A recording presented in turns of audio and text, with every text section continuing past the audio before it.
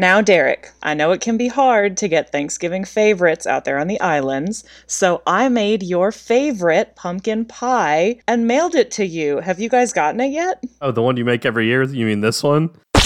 What's up, everybody? Welcome to another episode of Watch If You Dare, a horror movie podcast hosted by me, your monster movie boy, Aaron, and my cowardly co-host, Derek, in which we dissect the fears, phobias, and social relevancy of horror movies across all ages and subgenres, as well as discuss just how scary they are for horror newbies and horror junkies alike. We are coming at you with another great holiday episode. We've got the 1980s cult hit slasher that we are going to be discussing, but before then, Lauren, welcome back to the show. Hey guys, it's been a long time. Yeah. Wasn't Emily Rose your last one? I think it was. Yes. But yeah, it's been a minute. Awesome. Well, yeah, we are always happy to have you on. Happy American Thanksgiving, everyone, by the way. It's weird that we have to say American Thanksgiving. Does anybody really celebrate Thanksgiving besides us? Yes, Canada. Canadian Thanksgiving is in October.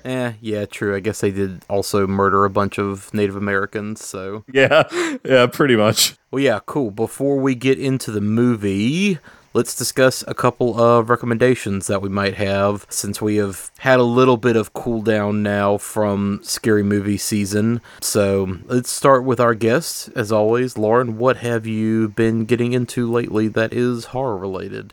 So I am going to stress lately here, because I feel like since the last time I've been on, every time I watch something scary, I try and take note of it. And I feel like there were about 15 things I wanted to talk about, and now I can't remember most of them. So I'm going to talk about 3 things that are pretty recent. So months and months and months ago, I watched a movie called The Maus, M-A-U-S, that I believe was on Netflix. That is a independent horror film about a woman who was a survivor of the genocide in Bosnia and Herzegovina in the 90s and ends up back in the wilderness with her boyfriend fiance. A lot of very scary things start happening. They run into locals. It has some really interesting commentary, but it's a really dark movie. And what I remember about it as being just the really standout kind of thing is it is maybe one of the best movies I've ever seen with the whole, is this real or is this in the character's head motif? It carries that, I think it's for about the first half of the movie, roughly, but it does such a great job with having these scenes happen, and it's not quite clear that it's in her head until about 50-60% of the way through, and it was just a really, really well done movie. It looks interesting from just the stuff I just quickly Googled about it. I don't know why this movie just went under the radar completely to me. Granted, I don't keep an eye out on deep cut horror. Is it a Netflix original, in air quotes? That could be why. It could just be one of those things that's only there and that's why you haven't seen it. I don't think it was, but I know it was an independent film. So I don't know how much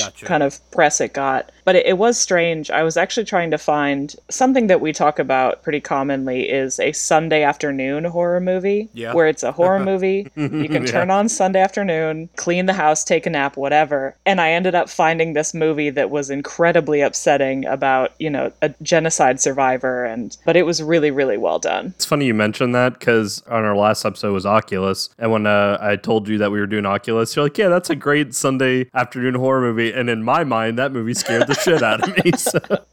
I really like Oculus. I'm excited to get to you guys' episode on that one. So, speaking of something that you might have talked about in that episode, full disclosure, I have not listened yet, is Midnight Mass. I know you watched it, Aaron. Yes, let's talk. We haven't actually talked about it yet, because at the time we recorded Oculus, Aaron hadn't watched it yet, and I haven't watched it yet either. Yes, let's discuss. So, Heather and I binged the entire thing Halloween Day. We were both off work, and Crystal, who has also been on the show before, she was crashing at our place for that weekend, hanging out. So we watched the whole thing crash course in a day, which we don't normally do. So yes, let's discuss. How did you feel about Midnight Mass? So the thing about Midnight Mass is I felt very meh on it until about the last episode and a half. And the ending is what really, really turned me around on the entire show. Yeah. I found it really scary at times, but I was also I just wasn't that into it. And then the ending just, full disclosure, I cried a lot at that ending. Yeah. It was intense. I think my biggest issues with it is, one, I think Netflix has kind of a editing issue where it felt like it simultaneously went on a bit too long, but also left out a lot of information. So in watching it, and I kind of spaced it out over a couple days, it felt like maybe there was one too many episodes, but there were also things that were really unclear to me. You know, the doctor specifically, I felt like didn't really have a lot of characterization. I wasn't able to get a lot from her character, and then she ends up being this huge plot point kind of at the end. Yeah, it does that thing where the characters that you're following in the beginning are ultimately not at all the characters that you are following by the end. Yes. Everything kind of takes a shift gradually from the point of views that it's following and who is left and who is not. Mm-hmm. And so, yeah, like the doctor is definitely not as developed as she could have been. The main character, we spend a lot of time with him, and, you know, I guess mild spoiler alert, he ultimately is not really the focal point by the end of the entire thing. Right. I think the one character that is consistent through the entirety of it is the priest. He is the one character that is there beginning to end that's kind of really ultimately the main character. Let me ask you guys this then. Lauren, I know you've seen Hill House. I don't know if you've seen Bly Manor as well. Have Yes. you watched that? And that's all Flanagan. And really, my only exposure to Flanagan so far is Oculus. And it really did stay focused on the brother and the sister. But in his other work, does he shift like that a lot with character focus? Or is this more just a Midnight Mass thing? All of his other stuff is very, very ensemble driven, I will say. Like, Oculus is a very tight, it's really just character focusing on the brother and the sister, and then you have the parents in the flashbacks, and it's really those four characters are the central ones, right? But the emotional core of the movie is on the brother and sister. When you get into Hill House, Bly, even Dr. Sleep, you know, you're following it ensemble through pretty much all of that. Especially, you know, that's a whole mechanism of how Hill House functions, is each of the first few episodes is kind of centering on one of each of the siblings, and so you're getting kind of their top to bottom backstory, and you feel like by the midway point, like, okay, I know who this family is, I know everybody in this family. This show is interesting because, like I mentioned, it does kind of shift, you know, and you spend more time with certain characters in certain episodes, and then it shifts to be somebody different later, but not in the distinct Hill House formula, like Lost, you know, same thing, like each episode is going to focus on one character. No, it doesn't work that way. But who you're really invested in by the end of the show does shift. Right. So it's a slightly different dynamic, but I think it works, and I think it's very interesting, and it's very much like My Heart is a Chainsaw that I mentioned on one of the last episodes, where the person that you think is going to be this character in the story may not always end up ultimately being that character or fulfilling that role. Characters that you might feel one way about at the beginning, you'll feel differently about them by the end. So there's interesting shifts that happen in the show. I think one thing with this one that does make it different from Hill House and even Bly Manor is the ensemble is so much bigger. And I think with Hill House, even though you are jumping from character to character for different episodes, the flashbacks you have from certain characters also tell you things about other characters. Yeah. So even though you do have that focus, because it's a family set in this house, you're able to always kind of keep everyone involved. And with this one, because it's set in this town, there are a lot of moments where you just have characters drop off, where you can't sort of keep everyone pulled in at all times the way you can with the others. Yeah. Well, another thing, Lauren, that you mentioned was how even the social commentary was maybe the scariest part of the show. The social commentary aspect is is very interesting. I think, Aaron, you kind of had, or you mentioned that in our text thread, kind of talking about the sort of social commentary aspect. I mean, what I immediately took away from it at a very surface level was just, okay, this is like a commentary on how Trump's America TM has tainted and corrupted the American church. And, you know, granted, I didn't grow up Catholic, so the Catholicism angle and all the transubstantiation stuff didn't necessarily connect with me in that same way. I mean, I don't find that to be relatable because I didn't, again, grow up Catholic, but I definitely still went to a church where communion was a weird specific thing that we only did a couple of times a year. So, like, all that procedure and just kind of the importance of all that to the story is still something that I kind of connected with in the weirdly visceral way. But yeah, on the surface, so much of the story is just about how this outside influence has kind of corrupted what the pure message is supposed to be, and how so much of the scripture has been completely twisted and misinterpreted and is now being used in like a weaponized kind of way to kind of push out the people who are other in the community.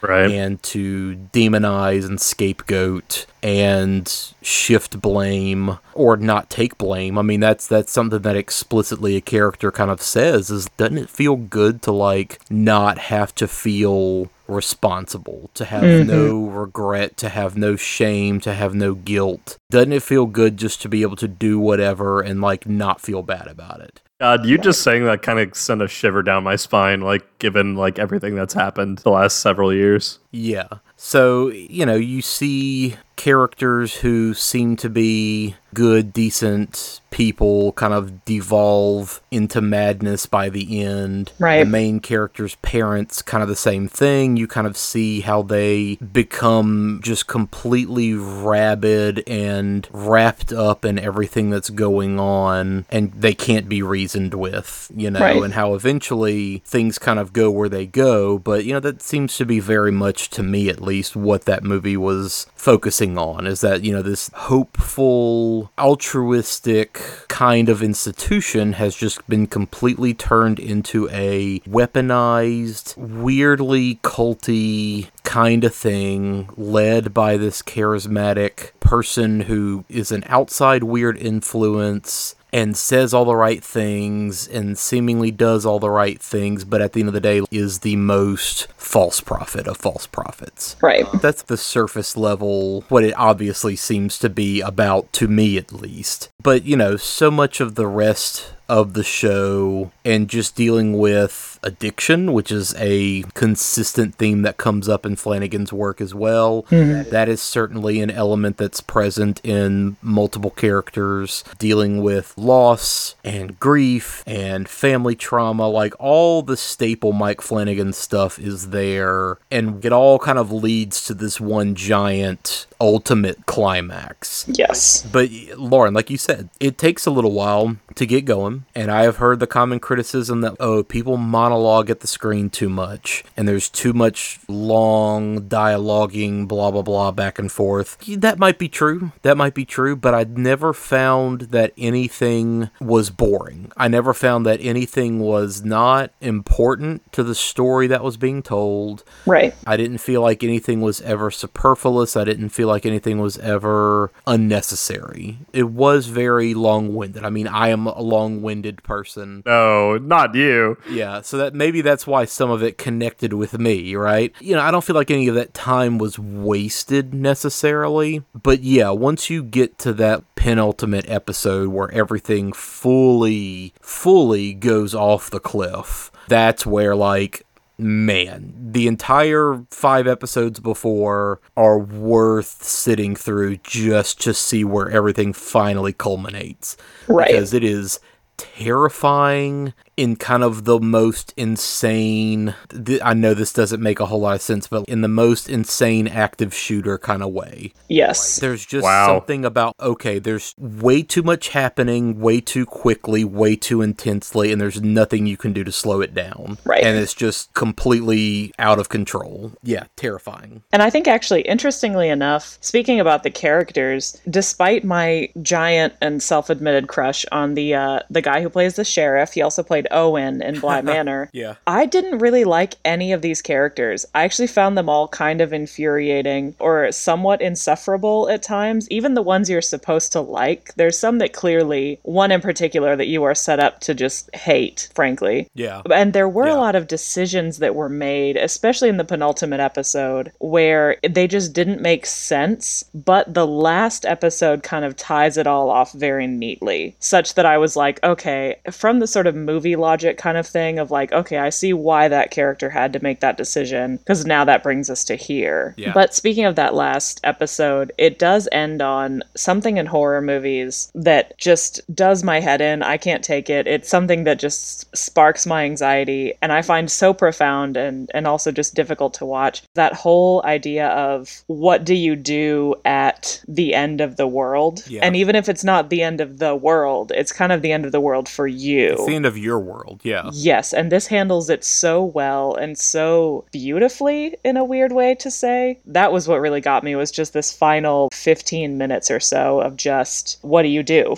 It was well done. So all in all, definitely a plus for Midnight Mass. So yes, as my final recommendation, I am a huge fan of the Dark Pictures anthology games. Yep. And the new one, House of Ashes, came out on October 22nd. I pre-ordered it, because of course I did. I have to say, I loved this game. Okay. I'm so glad, because you had such a bummer experience with the one before it, but I'm glad that this one really worked for you. It definitely did. And actually, to touch base on Little Hope, it does end on a thing that just kills me. It's not something I like in media. It's not something for me, which is, see all these characters you've spent all this time investing in? None of them are real. Have fun. And I hate that so much. But there's a streamer I really like of horror games. A lot of your audience probably already is familiar with him. And his name is John Wolfe, Wolfe. And I watched his playthrough of Little Hope. And he actually did give an analysis of Little Hope that kind of turned it around for me, where I won't play it again. It's still not something for me, but he did kind of speak to the merits of the narrative. So if you are a defender of Little Hope and you like these sorts of games and you also like watching streamers, I would recommend looking up John Wolfe's playthrough on YouTube.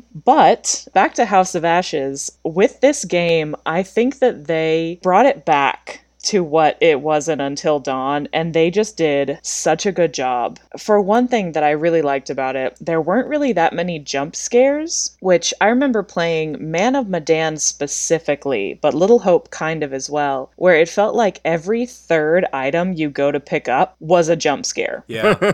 And it got so annoying. I remember you mentioning that when we were talking about that game, yeah. And it got so obnoxious. And with this one, they didn't have that many, but the ones they had were actually really good. Like at one point, they had something that was the equivalent of that scene in Signs, where the alien just walks across the road, and it scared the crap out of me. It got my heart a little bit. I think the thing was, it was really engaging. I really wasn't sure what was going to happen. I wasn't sure who would survive. They also did a really good job with changing location. I think one of the big issues I had with Little Hope is you're just in the same place doing the same thing over and over again, and visually it just becomes really boring. Whereas with this one, they actually moved kind of naturally through different, very visually compelling areas, which I really liked. So it's not just all in a cavern the entire time. No. Because that's what the previews make it look like. It's the Descent, where it's very claustrophobic and you're just in caves, systems, and caverns through the whole game. But that's cool that they change up location. Yes, and I think one of the biggest things with this one is it had characters I actually liked. Specifically, there's a character named Jason I kind of liked, but really lately this character named Salim, who's played by Nick. It's either Turbay or Turabay. He played Asher in Spartacus. He played Captain Boomerang on the Flash CW series. He pretty much always plays villains, and I think this was the first thing I've seen him in where he actually played a good guy, and he's fantastic. I really like him as an actor. They got a couple big names for this game too, because who played the female lead in this? Yes, Ashley Tisdale. She was a Disney Channel star. And I will say my one slight negative with the game is that her animation looks really weird at times. They're clearly bringing back a lot of the same actors for these different roles, and I think that's been a huge plus with them because they don't have to like rebuild that character. Like they just kind of change the clothes and they have the movements down for the character. But for her, there were a couple moments where I was like, ooh, this animation looks rough. But aside from that, I think this one was the first game that really managed to incorporate the chosen dialogue moments versus the cutscenes. Because one thing that always happens in Little Hope or Man of Medan, there's a part where you're playing as a character and you have to choose what you want them to say, and you'll make the character be a reasonable, rational, compassionate, decent person, and the character goes into a cutscene and immediately is just a colossal jerk to every single person.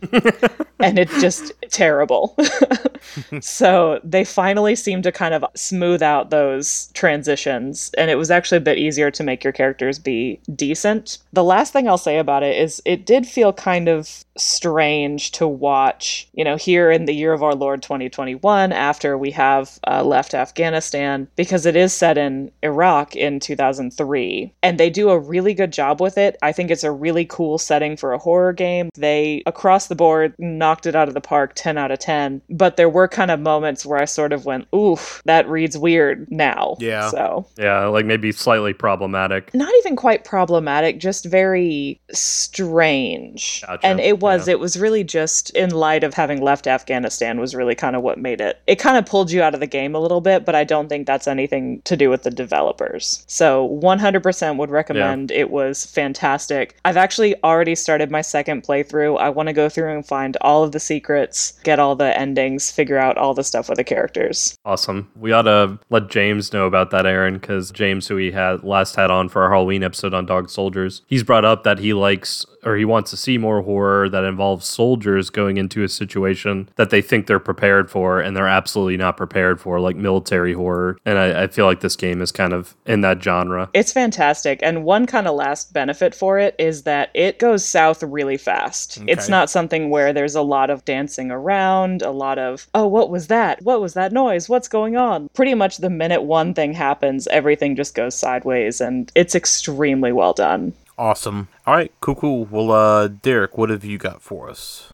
So I'm going to start real dark and then get lighthearted by my last recommendation. Okay. So my first recommendation, I cannot remember for the life of me if I had brought this up on one of our very first episodes or not, because I do remember watching this a few years ago, and it might have been right around when we started this podcast. But I remember not finishing it for whatever reason back at the time, and I decided to finish it earlier this week when I was watching Autumn and she was taking a long nap, and I didn't have anything else to do. And the movie you're talking about is a Serbian film. No, it is Paul Blart Mall Cop 2. No, it is a 2010 American documentary called Murder by Proxy: How America Went Postal. It is directed and produced by Emil Chiaben. I hope I'm pronouncing that right. It's Chiaben.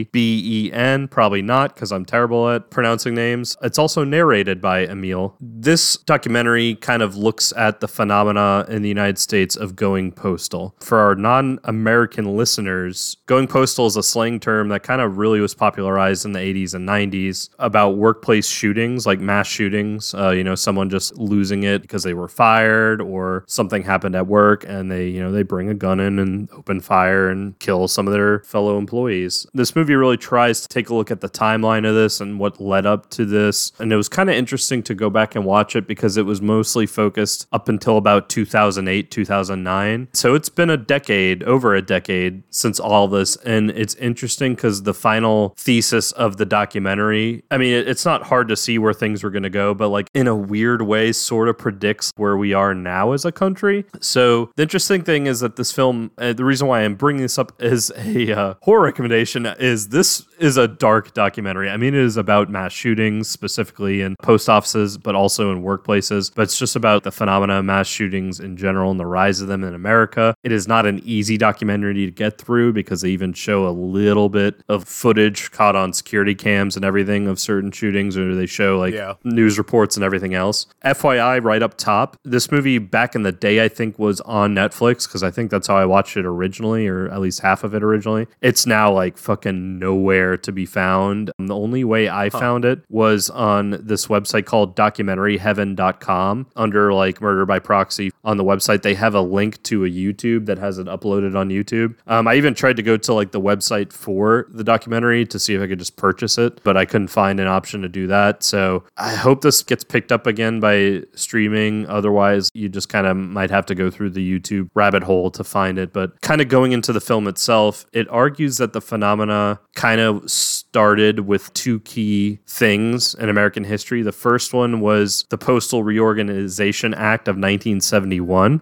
Yeah, hence the phrase going postal, yeah. Yes, I didn't know this. I actually had to look up a lot of this stuff after watching the documentary, but at one point, the United States Post Office was part of the cabinet. It was part of the American government, and this law abolished that and turned the United States Postal Service into more of a corporate-run independent agency that is just now authorized by the U.S. government as an official service. So it's sort of kind of still part of the government, but it can be run like a corporation. You see where this is going. So that kind of opened up the doors to, like, instead of the post office being more focused on service, their members feeling like, you know, they are part of this community and they're offering a key thing, mail, it turned into everything is about numbers, everything is about efficiency. We have to prove how this can be cost effective. You have to justify your existence. Yeah, justify your existence and how we can be as cheap as possible while also still maintaining like the highest amount of manpower possible. Then the other thing that it proposes is that the Reagan era really exploded the workplace violence because Reaganomics is so top heavy and was so focused on supervisors and CEOs, giving them so much power and the benefit of the doubt. And the whole idea is that, well, if the CEO and the up top is happy and like well taken care of it, all that's going to quote unquote trickle down to the middleman and the lower workers. And of course, none of that happened. It just led to widespread greed and power being accumulated up top. This movie makes a pretty good theory that it just gave supervisors, even like mid-level supervisors, the one that are like on the floor in the post office with the workers every day, way too big of heads, way too big of egos. It turned them into like sociopaths who were terrible to their employees. And kind of the freakiest, darkest moments of this documentary is when they interview some of the survivors of like certain shootings. And they really kind of first start off, they focus more on the Edmond, Oklahoma post office shooting. And then I think they also did Royal Oak as well. Those were like the two big postal shootings. Royal Oak took place in Royal, Michigan in 1991. Edmond, Oklahoma took place in 1986. And I think Edmond, Oklahoma was the first big one that popularized the whole going postal phenomena. But they interviewed a lot of these survivors and people who used to work with these people. And they kind of the freakiest thing was like a couple of them were like, hey, I don't want to speak ill of the dead, but like if they had to kill the right people, they kind of killed the right people. Like talking about like how they went after these supervisors that were super like terrible to them. And then like they also interviewed this one woman who was a mother of three. She's an ex-postal service worker. And she was talking about how like she started getting more and more intrusive thoughts. It got to the point where like it started off, you know, maybe once a week and then got to be every day. I thought about how during one of their board meetings, there were only two entrances into the boardway. All I had to do was take a towel, lock the doors, and then open up the other door and just toss a Molotov cocktail in there. And that would have taken care of everything. And she was like, when I started having thoughts about actually acting on that, that's when I left. And she was like, that's how bad it got in the post office. But this documentary also goes on to talk about Pacific Southwest Airline Flight 1771 and like how that was a hijacking mass murder because a guy I think followed his boss onto that plane. It was like a disgruntled former employee of US Air. I think I've heard of this one. Yeah. If I remember correctly, yeah. They highlight that one. They highlight the Xerox murders, which I didn't know this. Xerox used to have a major presence here in Honolulu, Hawaii. This Xerox mass murder event that happened back in 1999 is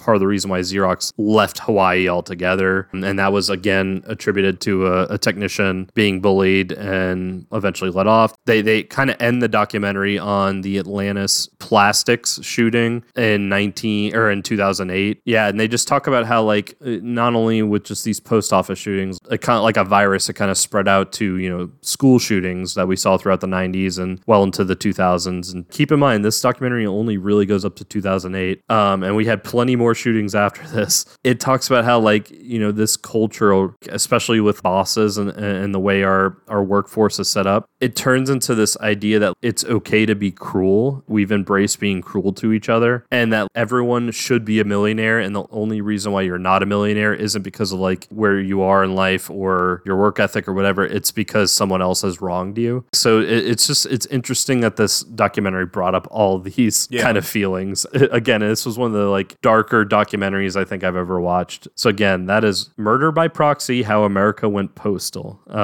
Yay, so much fun. Kind of on that note, you know, as far as the mass shooter phenomenon and just how that's such a weirdly specifically, you know, not exclusively, but a very specifically American phenomenon. Mm-hmm. Yeah. It happens exponentially more here. I just remember growing up, there was a Luby's cafeteria in the mall, and we never ate there. Somebody joked about, why don't we just go eat there for lunch one day? And my dad just kind of casually said, no, we're not going to Luby's because that's where that guy shot all those people. We're not going to go get shot.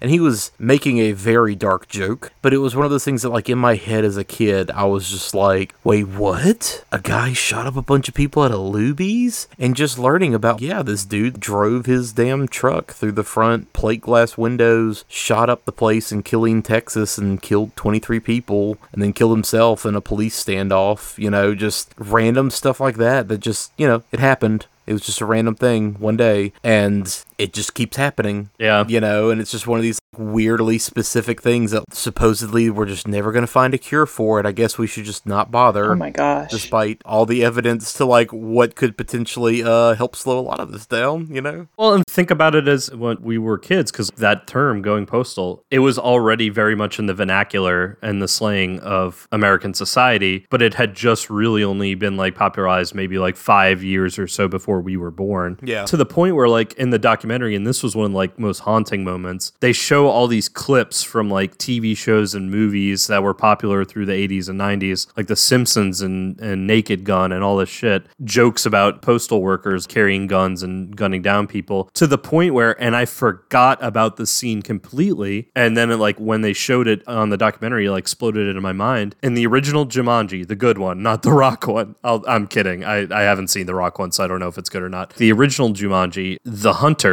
who is the same actor who plays the dad, y'all remember that scene where he goes into, like, the gun shop and is buying all the modern rifles and everything? Yeah, the guy that runs the shop is like, you're not going postal, are you? The quote is like, you're not a postman by any chance, are you? That's right. And then, like, he turns around and looks at him like, what the fuck? Yeah, he's wearing, like, the old school hunter uniform with the pith hat and everything, so it looks kind of like what a post office worker would wear. Mm-hmm. That movie came out in 95. Dark jokes from our childhood, yeah. But yeah, like, I mean, that movie is an all ages movie. I mean, it's kind of kinder trauma-esque from when I originally watched it as a kid, but, like, it's still a family movie, and he has that postman carrying guns and shooting people joke in there. You know, it's just very much part of American slang now. Yeah. Totally. But, like, I think what drew me to this movie originally, it was actually brought up by Henry Zabrowski on an old Last Podcast episode. I think it was one of their first ones they ever did on mass shooters. And one of the things he said about mass shootings, and I'll never forget this, and I think it's a perfect way to describe it, he says, it's the American disease. Yeah.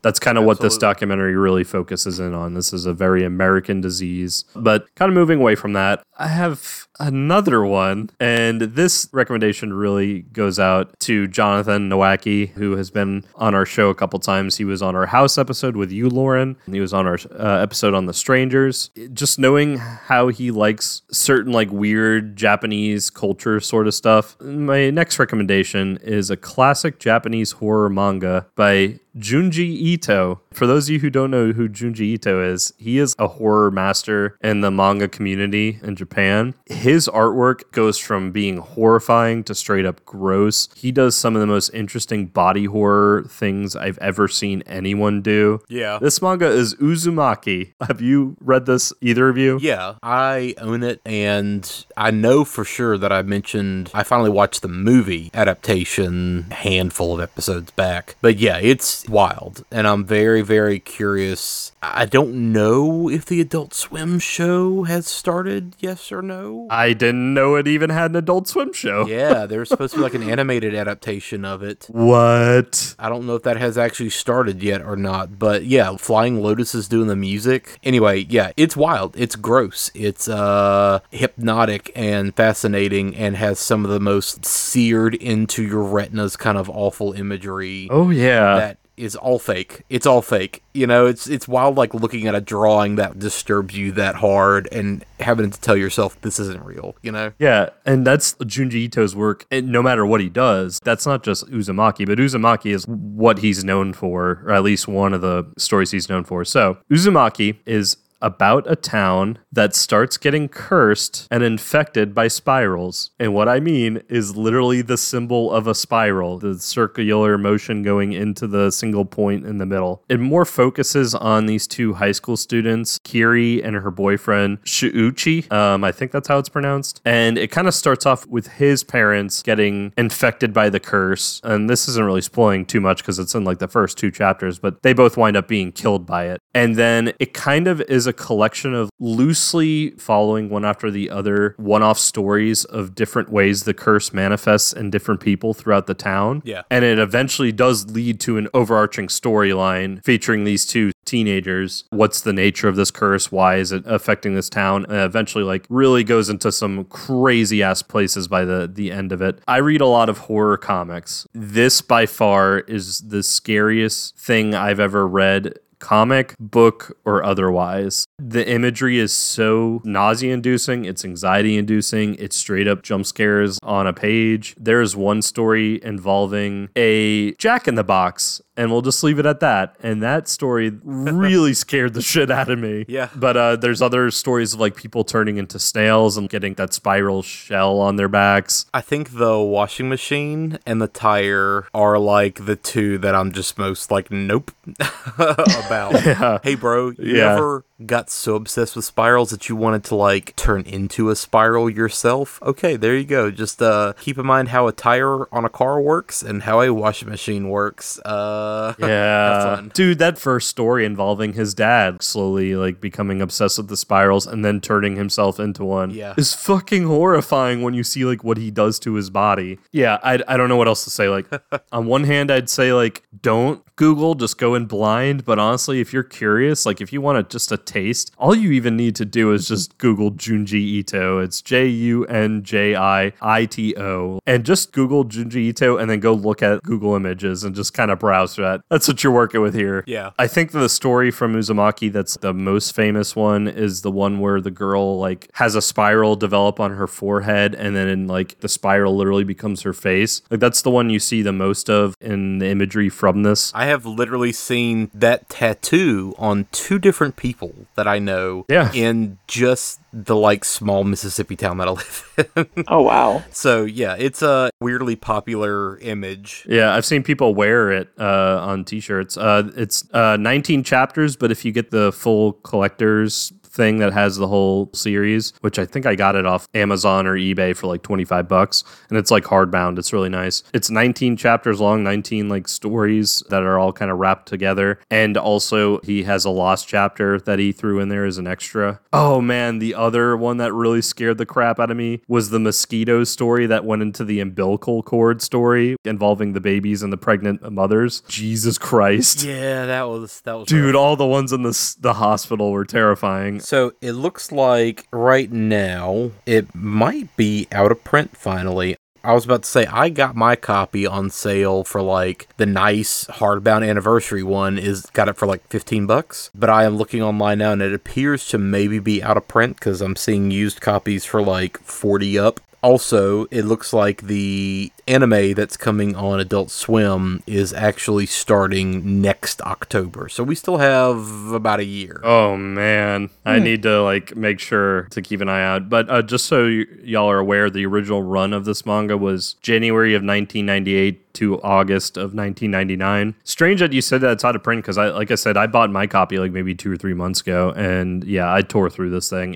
It's so scary, but it kept me like wanting to go back and like reread it. Yeah. I now have some other of Junji Ito's work that I eventually going to start making my way through. So as I go, I'll probably bring them up again. Last thing I'm going to bring up, let's end on a lighthearted note. I started reading a webcomic called Irma. I don't know if either of you have ever heard of this comic, but it's basically, what if the ghost from The Ring got married to a normal-ass artist white guy, and they had a kid who is half human, half ghost, and her name is Irma. And it's basically like a dark comedy, slice of life, coming of age, horror, fantasy webcomic that's basically just adorable, like all ages adorable. This would be a really good thing to introduce to your kids if you want to kind of get them a little bit interested in horror. Maybe not at a super young age, because there is some like intense moments still in this comic, like when Irma's trying to like play pranks on her friends or her babysitter. She like does the classic horror movie, make your face look demonic in the mirror, and coming out of the TV kind of scares. This would be a good thing to like show your 10 or 11-year-old if you want them to like get some horror sensibilities. It's one of those things where once you start reading it, next thing you know, it'll be like, oh fuck, 2 hours pass and I'm on like chapter 100. Where did the time go? Yeah, it's fantastic. It's syndicated on Tapas and Webtoon. And it's written by Brandon J. Santiago and Donovan Tracy Gautier. It's great. It's very Calvin and Hobbes if Calvin and Hobbes had a ghost girl instead of Calvin. What makes it really truly all ages is it does a lot of homages to like classic horror as well. One of my favorite things is Irma like loves this show that's pretty much just My Little Pony. But like when anyone else is in the room, she changes the channel to like a horror movie. So they'll be like, oh, Irma, what are you watching? Oh, the usual. And it's, Texas Chainsaw Massacre. But then when they leave the room, she changes the channel from like that to like this My Little Pony show. So it's stuff like that. It's awesome. Really lighthearted, really fun. I think it's one of the highest rated webcomics on Webtoon ever. I think it's still being published to this day. Yeah, check it out, Irma. Awesome. Well, my recommendations are going to be super short since I took up a lot of time on the last episode. So I finally got around to reading Clive Barker's Weave World, which I've heard for years is one of his best. It is more dark fantasy than horror specifically, but there's lots of horror elements in it. And I mean, it's Clive Barker, so like, you really gonna fight me on this? It's interesting. It's very, what if Narnia, but way more like cum and gender fluidity and like blood magic and murder. That's kind of what it is. It's about this group of magic folk who were all being kind of systematically hunted down and persecuted by both humankind as well as this darker force called the Scourge. And they essentially used all of their magic talents and powers to take their entire world and all their culture and all their history and themselves and literally weave all of it into this carpet. And so there is this giant carpet that is essentially a gateway into this world. What?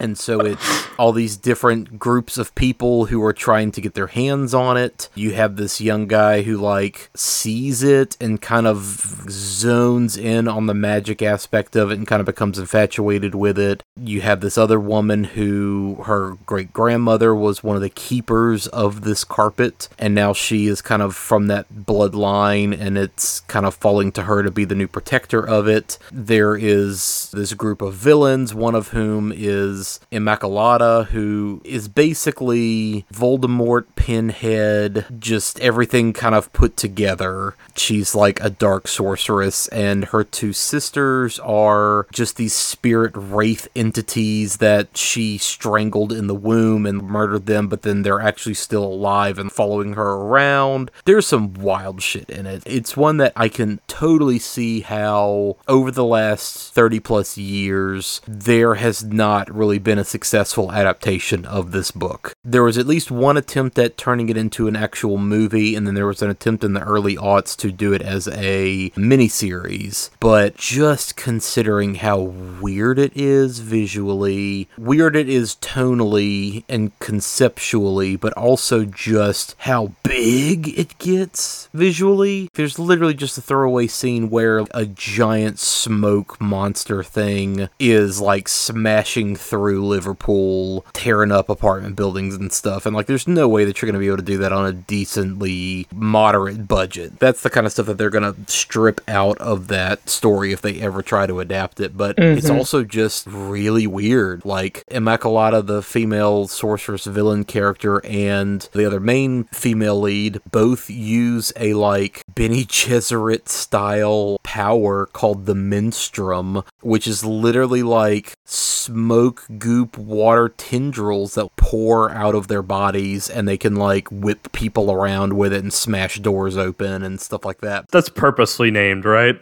Yes, it is. Okay. Menstrum with 2 U's at the end, but yeah, it's pouring out of orifices, eyeballs, nose, mouth, vagina, everything, and it's just this uncontrollable female rage power that they both have. That's pretty fucking cool when it does go like full out. But that's the kind of thing that no way they're going to have that in a movie, right? That's just totally some Clive Barker insanity that you can only get away with in print. So yeah, that book was very interesting. I also read the Dark Horse comic that was published in the 90s. It was like a 3-issue adaptation of it, and that was fairly interesting as well. So yeah, that was a fun read. Like I said, I've heard for years it's one of his more well-regarded books. I got the itch recently because in the new Candyman movie, there's a scene where Yahya Mateen goes to meet Coleman Domingo's character, and he's reading a copy of Weave World. And it's just specifically like a little Easter egg because, of course, Clive Barker wrote the original short story that Candyman was kind of based on loosely. So it was just kind of Jordan Peele and Nia DaCosta kind of giving a nod to Clive Barker. But it kind of just got that itch on, like, okay, what is this? I've heard about it all this time. I know it has to do with a magic world and a carpet, but what is this exactly? And it was a lot more like dark and weird and wild and all the kind of Clive Barker-y ways that I was expecting, I guess. So yeah, that was fun. Enjoyed it. And then other than that, you know, I really just kind of rewatched a few things. Heather and I rewatched Come True, which was an indie movie from this past year that I mentioned on an earlier episode that is about dream technology and weird sleep paralysis stuff. Visually, it's a very, very, very interesting movie. Great soundtrack, interesting performances. I would not say the story is perfect. I don't necessarily think the movie sticks the landing. It's very much a movie that exists to be a visual showcase, and then there's kind of this one interesting hook to the story, but I don't think that it fully commits to that, because the ending is a little bit of like, oh, this is what you were doing? Okay, sure. That's Anthony Scott Burns' follow-up to Our House, right? Yes. It also has the element of, I am like a college grad student and you are a senior in high school, ... You're 18, right? You're smart for your age. And then immediately like smash cut to them hooking up, and I was just like, oh yeah. Heather said the same thing. She was like, just please promise me if you ever write your own indie movie of any kind, don't have a scene where a college grad student who's clearly 7 years older than a high school student, they're hooking up. Cool. So anyway, yeah, that's a weird kind of off-putting element in the middle of that story, but it's also 2 minutes of a story that has a lot of like weird turns and elements to it, so it comes and goes very quickly because the rest of the movie is very visually intriguing and there's a lot of interesting ideas that movie has. I just don't necessarily think it sticks the landing on a second viewing, but I was very, very impressed with it on a technical level going back and rewatching it a second time, and the soundtrack is fantastic. I would definitely recommend check out the soundtrack even if the movie doesn't necessarily catch you. It's very synth wavy, but not in a dark Carpenter kind of way, more like a beach house pop synth kind of thing.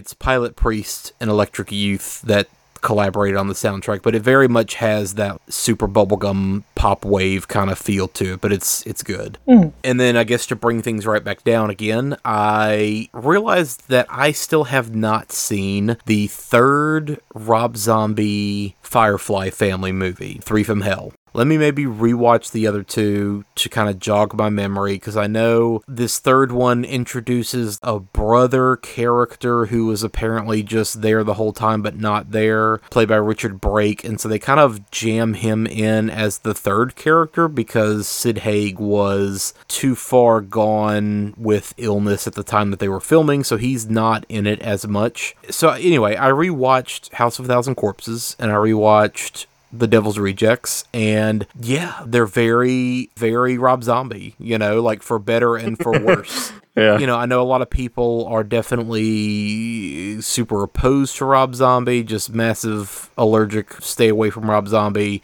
and there are people who are, obsessed with those movies, and I kind of fall in the middle. Lauren, are you a Rob Zombie fan? I don't know that I would say a fan. I really like The Devil's Rejects. I think I've only seen House of a Thousand Corpses once. And then famously, I went to go see his Halloween when I was 12 and somehow ended up getting a ticket by just walking up to the counter and asking for a ticket. But yeah, I'm not a fan, if that makes sense. But I don't have a sort of love for him. That makes a lot of sense, because that's where I'm at. It sounds like all three of us might be on the same page. There are lots of things I do appreciate about his work, but then on the other hand, there's lots of stuff I can't stand about his work as well. I do think Sherry Moon is fine. She does a decent job. Like, I don't get the hate for that. It's just more his style. Like, sometimes it really works for me, and sometimes it doesn't. I mean, that's just kind of it. I don't think he's bad, and I hope he continues to make movies. I think he has an interesting eye for horror, but it is what it is. With Sherry Moon specifically, I don't get the whole criticism of, well, of course he just puts his wife in all of his movies. Well, like, get over it. So many people do that. I think the issue is just sometimes she works great, like in the Firefly family movies, and then the rest of the time she feels miscast. I don't always feel like she's a good fit for the roles that he has her in. I don't have a problem with him putting her in the movies, though. I will say, so it's been a couple years since I've seen either of these movies, and I think I liked House of a Thousand Corpses more this time than I ever have previously. And I think I disliked Devil's Rejects more this time than I ever have previously. Interesting. And that's not to say that, oh god, I'm massively obsessed with House of a Thousand Corpses now, and then Devil's Rejects is absolutely the worst thing ever. I think this is maybe the strongest positive and negative reaction I've had to both. So, House of a Thousand Corpses is definitely a first movie. You really, really feel the mistakes he's making. It's not as polished from an editing standpoint. It's not as cohesive necessarily in the narrative. It takes a couple of weird left turns that seemingly are going to go one direction and then don't in others. The story doesn't quite fit together in terms of some of the character motivations, but I think it's the most fun. I think it's definitely a fun neon riff on Texas Chainsaw 2. Right. It feels like you're really going through the murder ride from the gas station at the beginning of the movie. Like, that's how the whole movie feels, is like you're going through a chintzy neon lights and lots of booga booga jump out at you kind of plastic skeleton scares, right? It's the most fun, I think, of all of his movies. And Devil's Rejects, in the complete opposite direction now, just feels so oppressively bleak. Watching it again this time. And it's just so gratuitous in ways that are kind of off-putting. It's interesting in the sense that I think pop culture has become even more obsessed with true crime, and true crime is just more mainstream and acceptable now than it probably ever has been. There has always been a fascination with true crime, especially again in America. We've always been obsessed with true crime. I think now is just the absolute apex with the amount of podcasts and books and TV shows, and just there's a whole TV network dedicated to true crime at this point. You know, so it's very omnipresent, and the movie feels like, you know, okay, yeah, somebody just adapted this one particular instance of these grody 70s serial killers in Texas, right? You know, it feels very matter of fact in that way, like, here's all the details as they happen, and we're going to show you all these details just because that's what happened. But in so many ways, it just feels like, do we really need this moment? Do we have to have this scene? Why is this going on so long? Why are we spending so much time here? And it's kind of one of those, well, that's just how it happens, so we have to do it that way, of course. But there's not any real levity in it in the way that House of a Thousand Corpses occasionally has. It also takes some weird diversions in the story that work more or less depending kind of on what your mood is, I guess. Like, it kind of whiplashes from all the stuff at the motel to all the stuff at the whorehouse later, and it's like so tonally weird and divergent with those two chunks of the movie. And then, of course, it tries to pull the whole, let's flip your sympathies from being against the three members of the Firefly family that you're following to being behind them and rooting for them ultimately. And I just don't fall into that empathy trap. Like, I don't fall into that trick that he's trying to pull and get you to side with them at the end, because of course the end of this movie is giant ride into Valhalla, essentially. You know, I just don't ever, that trick is just not effective on me. It doesn't work in really any media where I like fully side with definitively who the villains are. You know, this is a movie of basically nothing but villains, just some villains are worse than other villains.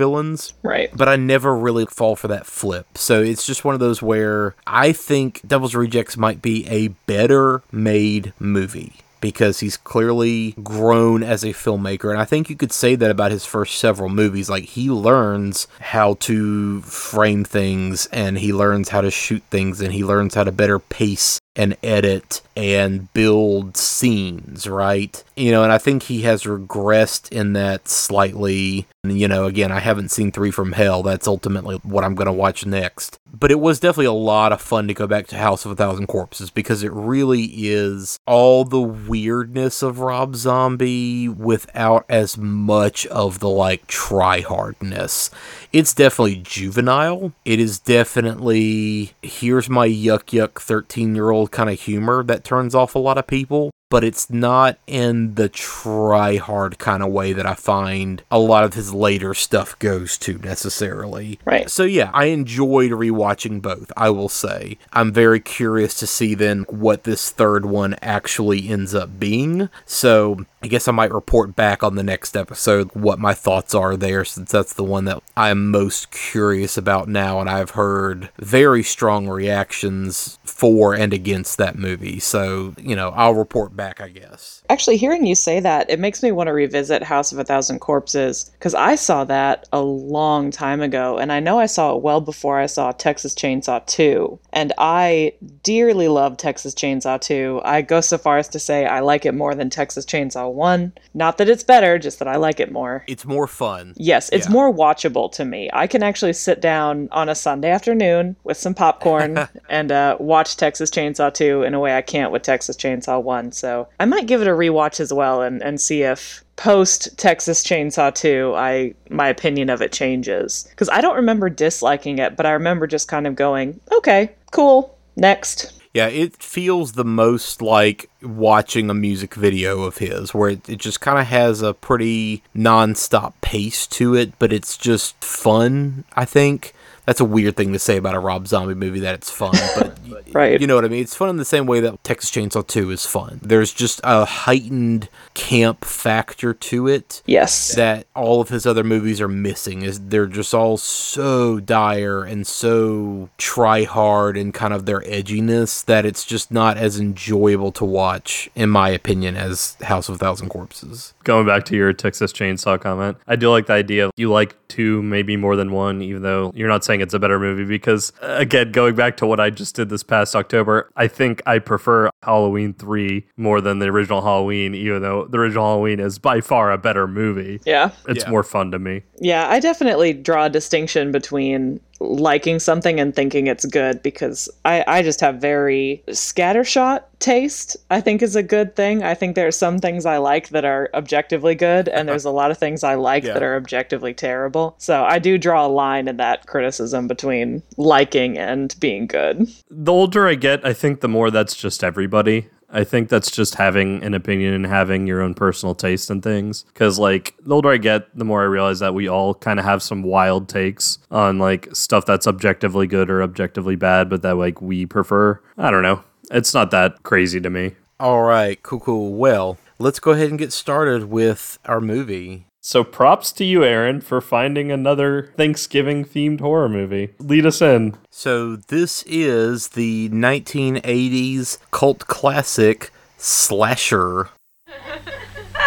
Before we start, Brad and I have an announcement to make. Come on, honey. You tell them. Well, we're going to tie the knot.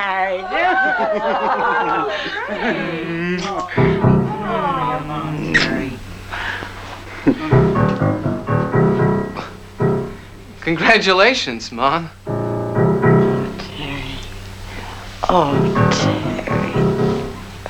I love you so much. Oh, that's really nice.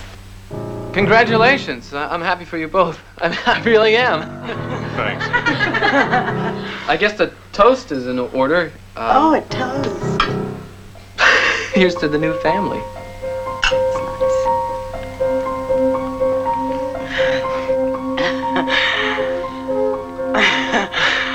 Well, I'd say that this big bird is ready for carving. Terry, you do the honors. Well, seeing as how we have a new head of the family, I think it's time you started pulling your own weight around here. Thanks, buddy. Hey.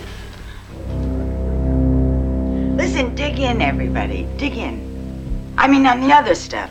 Oh, great. Lol, JK. Surprise, assholes. We're doing Blood Rage again, a.k.a. Nightmare at Shadow Woods, a.k.a. Slasher. So we didn't totally lie to you. And it was shot in 1983, came out in 1987, came out in 1988. Question mark, question mark, question mark. Question mark, question mark. So, yeah, fuck all y'all. We're doing Blood Rage again. And this time we drug another innocent soul on to talk about it with us. My lovely sister-in-law, Lauren. What'd you think? I would maybe go so far as to say I might have suffered the most from this movie. I don't know if I was just not in the right headspace for watching it. I did not enjoy this movie. I don't know that it's meant to be enjoyable. It was interesting because I did start off with the sort of mindset of, okay, this is just awful and funny. And I got some hearty laughs and enjoyment out of it for maybe the first 20 minutes.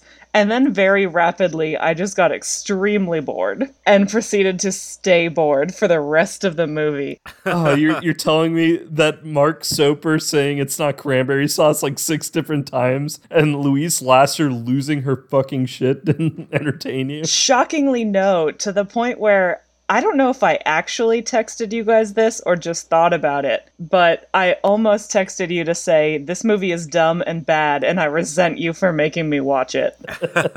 See, this is great. I'm glad we got this opinion, because when we showed Jeff this movie, he loved it for all the really dumb reasons that Aaron and I love this dumb movie. Oh, dear. Because it's a bad movie. Like, if you hate this movie, I mean, all the power to you. It's not a competent film whatsoever. So I'm kind of happy to get a negative view on this movie. Good. Actually. I do like to be the source of negativity in any given conversation.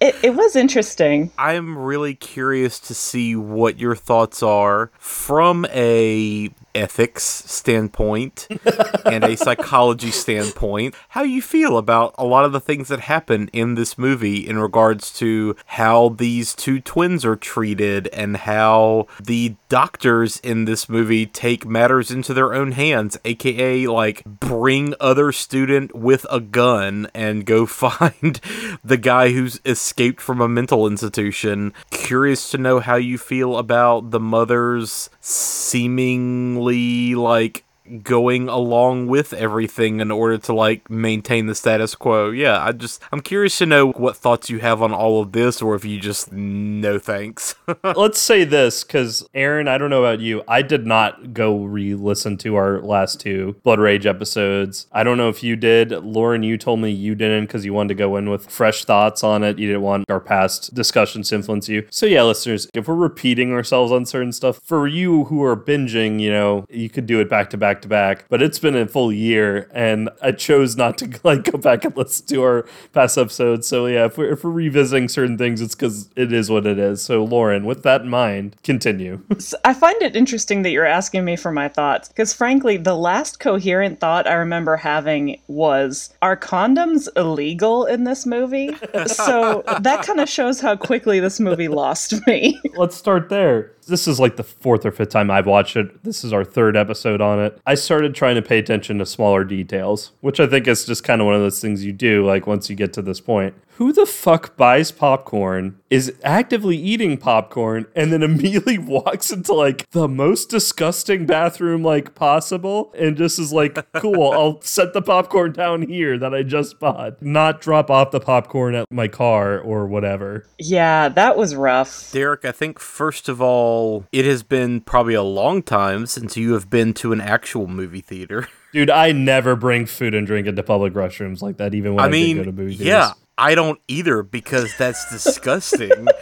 But yes. Again, I think you underestimate the general public's ability to like defy the laws of good taste and general public health. Okay, then who the fuck sits in a bathroom to, like Lauren's point, to sell, I guess, illegal condoms that are, by the way, again, I know I have brought this up in a past episode, are pinned to his vest. So that's defeating the purpose of the condom. Oh, I didn't think about that. That's Ted Raimi, by the way, Sam Raimi's brother. Okay, I saw the name Raimi, and I was like, is it the same Raimi? Like, how many Raimis are there in the world? It is his brother Ted, who is a, like, that guy actor. Okay. This was his first role. This was literally the, like, I need to get an acting role that pays me money, or I'm going home and I'm going to completely change my entire life trajectory. And he just happened to get the role of condom salesman in this movie. Oh gosh. So yeah, other than Louise Lasser, he is probably the most well-known person in this movie. Oh wow. So yeah, as you probably noticed, this movie does not have the title Blood Rage as it comes up and you're watching it, because I remember you messaged us and you were like, wait, is this the right movie? Yes, it is. Okay. Yes, yeah, it is. So that's definitely a thing. This movie had like 5 different titles. The movie also did not come out for a few years, which is why everything looks very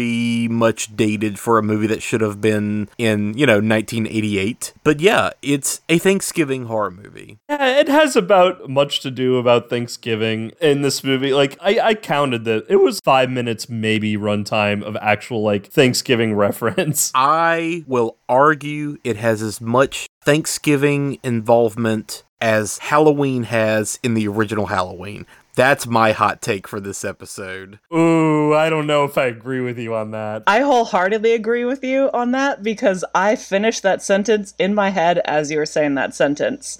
I don't know about that. That was a silent jinx. Yeah. Yes, Thanksgiving is such an afterthought in this fucking movie. Yeah, but if you've ever wondered what it looks like to have 2 actors play against each other as twins, one of whom is clearly just wearing a wig at all times, here you go. If you've ever wondered what Louise Lasser would look like sitting barefoot on the floor of the kitchen eating Thanksgiving leftovers with her hands, here you go. That's not cranberry sauce. So, on that note, and I don't know if this is just because of my fucked brain, because we're doing this movie every year, and I've watched it so many times. Hey, guys, the scenes where Mark Soper, both brothers, are on screen as adults actually kind of worked for me, because the way they were, like, shot and edited and cut, they did a decent enough job of showing, like, this is supposed to be the same character portraying both characters on screen. It did the movie trick well enough for me to the point where I was just like, at least this is mildly competent in an otherwise totally incompetent movie. But again, I don't know if that's my own fucked head saying that. So Lauren, am I wrong there? So it's interesting that you say that because I would argue the opposite. Speaking of competence, I will call out, it is just one actor playing both Todd and Terry, right? Yeah. Okay. Yes. So I actually thought that actor actually did okay playing Todd, where there actually was kind of a clear difference. I'm about to make a comparison that's gonna maybe make your ears bleed, but in The Prestige, you can tell when Christian Bale is playing the nice twin versus the evil twin. I could tell when he was playing Todd versus playing Terry, right? Yeah. Like the eyes were kind of different, the expression was different. Is it the caliber of Christian Bale in The Prestige? No. But it was a shining light in this movie that did not have a lot. So you're telling me it's not just how their hair is styled in both movies? Yeah, it seemed different, but the scene where it's right at the very end where Todd is looking at Terry and the camera is from behind Todd's head, it was like a gray wig. It was like a gray grandma wig. I was like, this is so Yeah. clearly a different person wearing the worst wig I've ever seen. I wholeheartedly disagree because that, oof. My ass was just like, this is pretty good.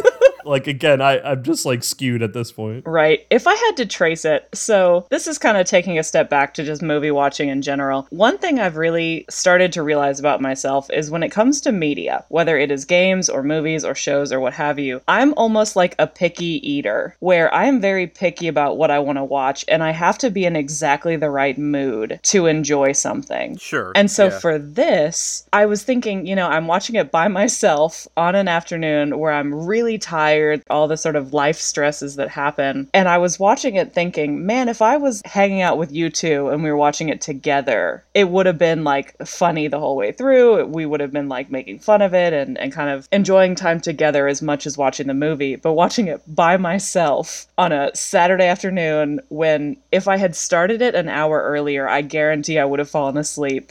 I was not in the headspace for it. And also it is just a terrible movie. Welcome to our world. Yes. We watched it alone every time. Oh dear. You might have. I actually drag my wife into it from time to time. Oh, so I'm not that evil. So something like, and I don't remember us talk about this, but like the drive-in theater movie is called The House That Cried Murder, which if you look that up, it's actually called The Bride, but it also has another alternate title called Last House on Massacre Street. It's directed by somebody different, but it was co-written by the director of this movie, John Grissmer. So, hey buddy, you had two different films that you showed in this movie. You had this one like at the beginning, and then you had later on Scalpel, which you also directed. I love the fucking balls of this director to be like, here are my two other horror masterpieces. I'm gonna put them in this movie too. Just really showcase my work all around. I really think I want to do The Bride for our show now, and I also want to do Scalpel at some point too. So Scalpel, I would get behind maybe, but it's way more of a trashy psych drama than it is horror. The Bride, I don't know that we'd be able to find anywhere. That's the problem. That might be a VHS rip on YouTube if we're lucky kind of situation. But Scalpel, I think you should certainly watch just because it is insane trash. It is the most lurid, insane garbage, but I was jaw hanging open the entire time like, oh my god, wait, are they really going there? What is this movie doing? So, for somebody who made two movies, both are awful trash, I think like, okay, yeah, you succeeded in what you set out to do, which was at least be entertaining. Well, Right. for you and I, not for Lauren. Well, again, like Lauren mentioned, I think this movie works in a group setting. Yes. Once life gets back to normal a little bit more, I would love to like do a group watch of this movie somehow or another, because I would bet anything that this movie plays like gangbuster when you're watching it with a crowd, because there's so many weird details in the way that The Room, Miami Connection, or any of those other weirdly earnest, made with full Beautiful conviction failures. and passion, like kind of beautiful failures, these ambitious just trash piles kind of happen, right? Where you watch them with a crowd and just there's that weird energy that you kind of feed off of because there's nothing cynical about the movie at all. And there's something to appreciate about that. But, you know, occasionally they are a little bit tough to just sit and watch by yourself. Like, as much as I love The Room, it's not always a movie I just throw on, you know what I mean? So this is kind of the same way, which is why, you know, I like breaking this movie out once a year and talking about it, because it is one of those weird oddities that, like, I will continue to show people until people are just like, stop, please stop. No, don't do this anymore. Yeah. I love how this is the official Watch If You Dare Thanksgiving horror movie. All other Thanksgiving horror is bullshit. Blood Rage is our choice.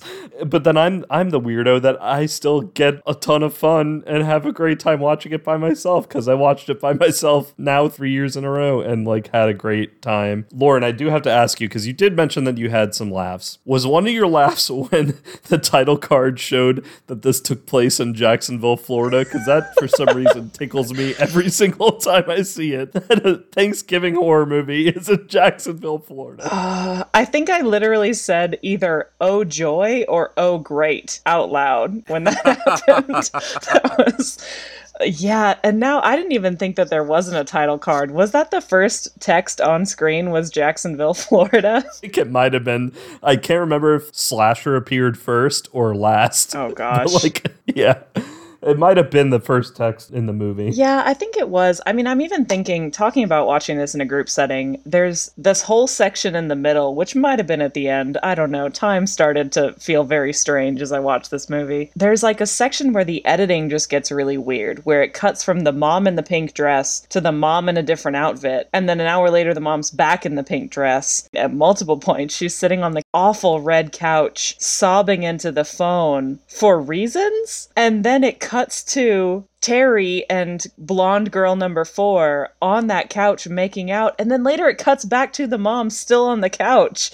And I was just like, what? I think if we were watching it together, again, it would have been so fun, but just watching it by myself, I was just like, what is going on? I don't know what this is. What about the scene transitions where she's dialing the phone? It keeps cutting back and forth to Dr. Berman getting stalked. I think maybe the only quote-unquote attempt at a jump scare in this movie is a quick cut from her on the phone to Dr. Berman cut in half and being like, ah, on the ground. Oh, dear. And by the way, again, I can't stress enough how much I mean this when I say it. Dr. Berman fucking sucks at her job. And it's not just the fact that she took that dipshit with her with a gun to go hunt her patient. Something I caught on this go around that I didn't catch the other times. In the scene where it's her like giving her notation, dub over Maddie and Todd meeting, she says that she has never seen them interact together. Hey, Dr. Berman, haven't you been treating Todd this entire time? What do you mean you've never seen them interact before? Right. Since he was a child and now like a fucking college age student. Right. Are you kidding me? Yeah, I think speaking to just the quality of the movie in general too, I took minimal notes, which usually I try and come into this with at least some talking points. But one thing I noticed is the volume was so inconsistent. I turned on the subtitles. There were no subtitles until about halfway through the movie when they just randomly started having subtitles. So one of my notes is literally inconsistent volume and no subtitles. That's what I had about this movie. Just the parts where the mom would whisper, and not in a stage whisper, a genuine whisper, I had to crank the volume to hear it. That's what I got out of this movie, is complaints about the sound mixing. That's where we're at. So to kind of touch on like something you said, and this is not your fault because I didn't really know the first time I watched it either, like what the hell was happening with the mom on the phone. But I think I got it this time. So like I did take a lot of notes. Instead of paying attention to like the overall story for like the third or fourth time ever, I decided to like really zero in on details, on stuff that like I overlooked and I know I didn't bring up in the past. I think she starts off trying to call over to Todd's mental health center. She starts saying like, has he really escaped? Like, let me just make sure he's still there. there. And then it shifts into her trying to call her fiance, who's been murdered by Terry. And then, like, it's her just freaking out because she can't get in touch with him, even though he's probably only like 3 houses down because he's just in the management office. Anyway, so she's flipping out and losing it because she can't get in touch with her fiance. I also did a count, or I tried to keep up with a count. I call this the Lasser wine count of like how many full glasses of wine she had throughout this movie. There's your drinking game right there, is you take a drink every time she takes a drink. Yes. So God knows how many, because they were drinking, I think, white wine at dinner. So God knows how many glasses she had there. So you know how when you have red wine, you're only supposed to pour like a third of the glass, fourth of the glass, let it sit and swirl around. That way you're able to smell it as you taste it. No. She fills it all the way up. No. This is Jacksonville, Florida in 1983, and you're drinking boxed wine. Carlo Rossi, Ossi Spumante, horseshit wine. No, you drink by the glassful, sir. And counting a full glass, and at one point she pours it into a glass bottle that's way bigger than a wine glass, and she fills that thing up. I counted at least 4 times. It was probably 5 that I just kind of missed because the editing was so fucking wild. So she had at least, I'm gonna say 6, because we'll say she had 2 glasses of the white wine in it. So she is wine drunk, losing her mind throughout this movie. Something else I noticed, going back to the beginning, her date, the guy who wants to fuck even though her kids are in the trunk, his Hawaiian shirt is either the most rad Hawaiian shirt or the lamest Hawaiian shirt, and I couldn't quite decide which one, because it almost looked like it was a Southeast Gulf Coast, Mississippi looking version of a Hawaiian shirt. So his Hawaiian shirt reminds me of if you made the full wall graphic image of the beach orange sunset with the shadow impression of the palm trees that was in Scarface. In that one scene, it's literally the entire wall in that office. Right. If you took that, tried to make it your computer's desktop wallpaper, but because it's so low res of an image, your computer automatically tiles it a million times across the screen. That's what that shirt looks like, is if you just took that, printed it out, and printed it on a shirt. Yeah, I kept thinking the entire time I rewatched it this time, this was my focus this year, was just, how can we make this better?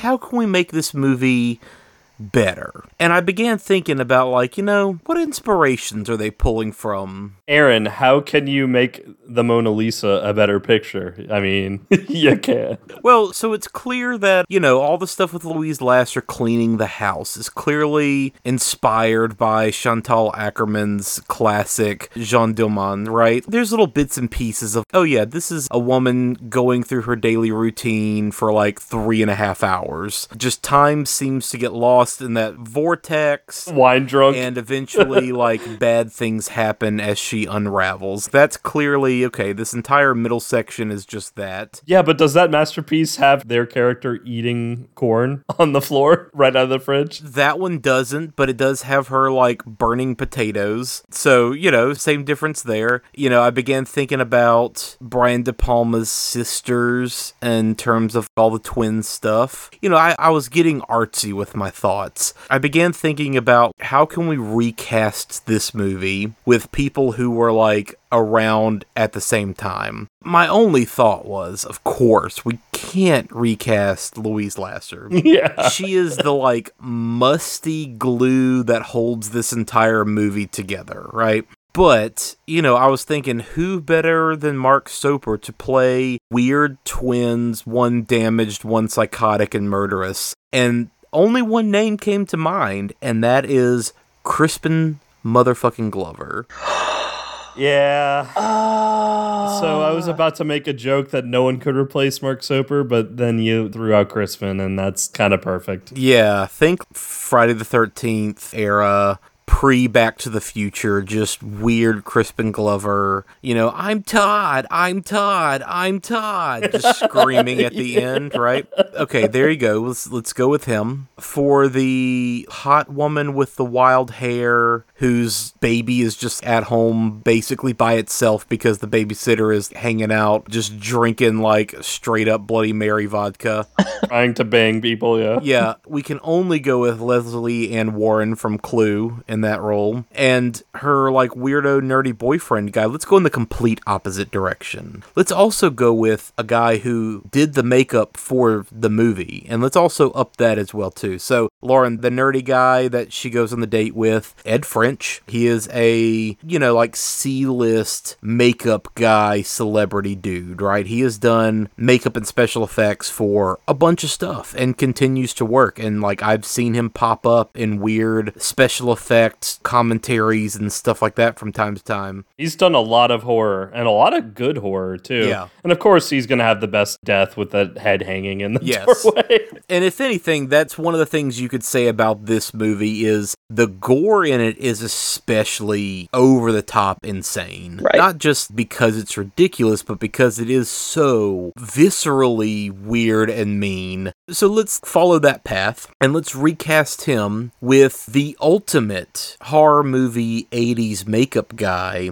And let's go in the opposite direction of nerdy, weird guy who's like, creme de menthe when he's, looking over all the liquors. Let's go with the sex machine himself, Tom Savini, as the date and make him like the smoothest dude ever, just as dashing date man who gets murdered. Still has all the same exact lines. Yes, all the same dialogue. But he just delivers it in a suave way. Just the difference in it being completely awkward and stilted to just the smoothest. Just him being like, body liquor. What are we doing with this? Just like, yeah, body liquor. What are we gonna do with this? Just, give me the same line, just different reading. Make sure you kids don't drive anywhere, all right? Stay safe. Yeah. See, I'd be on board with that. She deserves that. That character made me sad. I was like, I want the best for you, lady. Yeah. I was definitely thinking a couple of different people for what's the main actress. What is her character's name? I can't remember. It's something... Karen. That's right. The weirdest name for a horror movie main character. I kept thinking of Sharon when he was like... Sharon! I just kept thinking that anytime he was like chasing her and yelling for Karen. With her character, I was bouncing back and forth between a few people, and I think I landed on let's recast her with Catherine Mary Stewart from Night of the Comet and The Last Starfighter. So let's roll with that as kind of our main cast. Are you going to recast the producer of this movie, by the way? Oh. Marianne Cantor is Dr. Berman in this movie as well. Yes, and there is only one person that came to mind for that role that I think would make it even more dynamic. Speaking of Brian De Palma's sisters, I'm gonna go with Margot Kidder as the doctor. Nice. What about her goon that like has the reefer and the gun? Oh, whatever. He can be literally anybody. But yeah, like give me Margot Kidder bringing that extra, like truly insane energy to this movie and kind of have her as like a good counterbalance to Louise Lasser's kind of crazy and just have both of them at opposite ends of the spectrum. I used my techniques as a trained professional in psychology to calm Louise Lasser down. Does fucking nothing but look at her. Calm down. It's okay. Yeah. I need some Halloween 4 Donald Pleasance energy. Right. And I think Margot Kidder would certainly bring that. So yeah, like that's what I kept thinking this entire time was how can we make this movie legit? Legit in the sense of like, let's turn it into an actual 80s cult movie. Right. That was kind of my like fan cast in my head of who can we kind of throw in here just to make it even more insane. But anyway, yeah, like every time I rewatch it, I find, like you were mentioning earlier, new little bits and pieces. Just everything from like the letters glued to the sign for the apartment that clearly like weren't there to begin with, and they just stuck them over the front. To like, who is that random person walking on the like weird swamp boardwalk in the middle of the night when Terry is out, or Todd is out murdering, or Todd,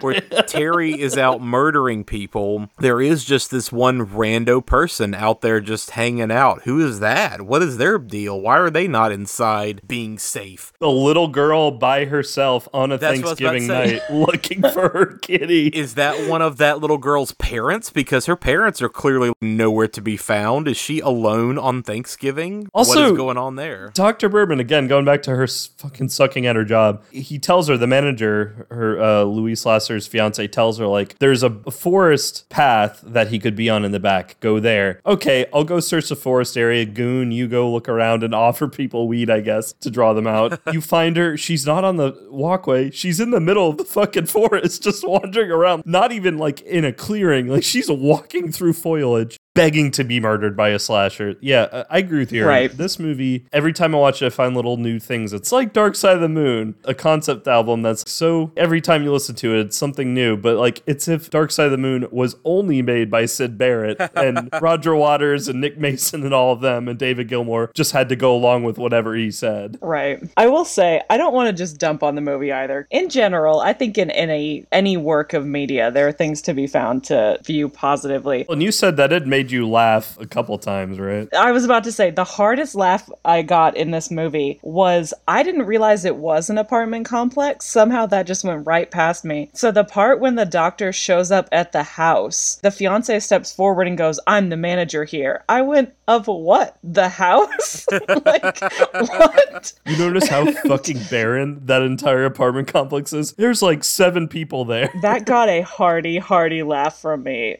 Just, you're the manager of the house. Well, did you notice the next lines is Louise Lasser running up and going, "What's that gun?" Oh, gosh. I got him, Doc. Put that gun down. It's his twin. Can't you see you are Terry, aren't you? Don't worry about the gun. It's only a tranquilizer gun. Now listen, I'm Dr. Berman. I'm from the Institute. I want to see your mother. Dr. Berman, did you find him? No, I haven't even looked yet. What's that gun? It's okay, Mom. Not why do you have a gun? What's that gun? I think it's really interesting to try and view this of how would you make this good? Because the bare bones of a solid movie are there. This concept is something that if I was just scrolling through, again, a Sunday afternoon horror movie and saw one that was, oh, this twin frames his twin for murder and now he's escaped and it's going to be a reckoning or what have you, I would watch that movie. That would be an interesting movie to watch. Yeah. So to that point, Lauren, you mentioned like you find that interesting premise. This is something I tackle and I struggle with every single time we watch this movie. What do you think is Terry's endgame here? Like, what do you think makes him pop off? He kills in the beginning as a little kid, frames his brother, I guess has a normal life because he has this friend group, he has a girlfriend, and he seems like he's a bit of an ass, yes, because like he's obviously hitting on that other girl right in front of his girlfriend to the point where he's going to meet up with her later. And then like his mom says we're engaged, and then he pops off to the point where like he is going to murder everybody except his mom, including people I'm guessing he's been friends with for years now. What do you think is Terry's thing here? Like, why is the blood rage happening? So the reading that I got from it is I don't think that he is sort of sociopathic in the I'm just a serial killer who's out to serial kill people, this is what I do all the time kind of way. You're right that he is maybe someone who's very entitled. I think he's probably pretty arrogant and views himself as being very superior in a variety of ways and just does things that he thinks he can get away with. And the question I have before I say this is, does he kill anyone before he finds out that his brother has escaped? Or is it just after he finds out his brother has escaped? It's kind of a combination of that and like after his mom announces the engagement as well. Okay. The movie treats it like the engagement is like where he snaps because like that's when the music cue hits. Right. But then like right after that, we get the phone call about his brother escaping. Maybe it's a convenience of time. Okay, now that my brother's escaped, I can let out this rage by murdering all my friends and all these people that live here and then placing the blame on him. That's how I read it, was just, I can get away with this. Maybe out of hatred for his brother or clear like resentment for his mom. One of the 5 notes I took was right at the beginning when they're at the movie. The kid goes, "Mom's at it again." And I was like, that's a bit, don't shame your mom. But then I didn't realize that it was her mom on a date with another man and not necessarily like her mom with his father. But yeah, that's kind of how I read it, is maybe just resentment toward the mom because maybe he doesn't think that she's the best mother that he would want or deserve, and maybe this kind of resentment toward his twin for always getting attention. Reading a lot into next to nothing from the movie, but that was the sense I got.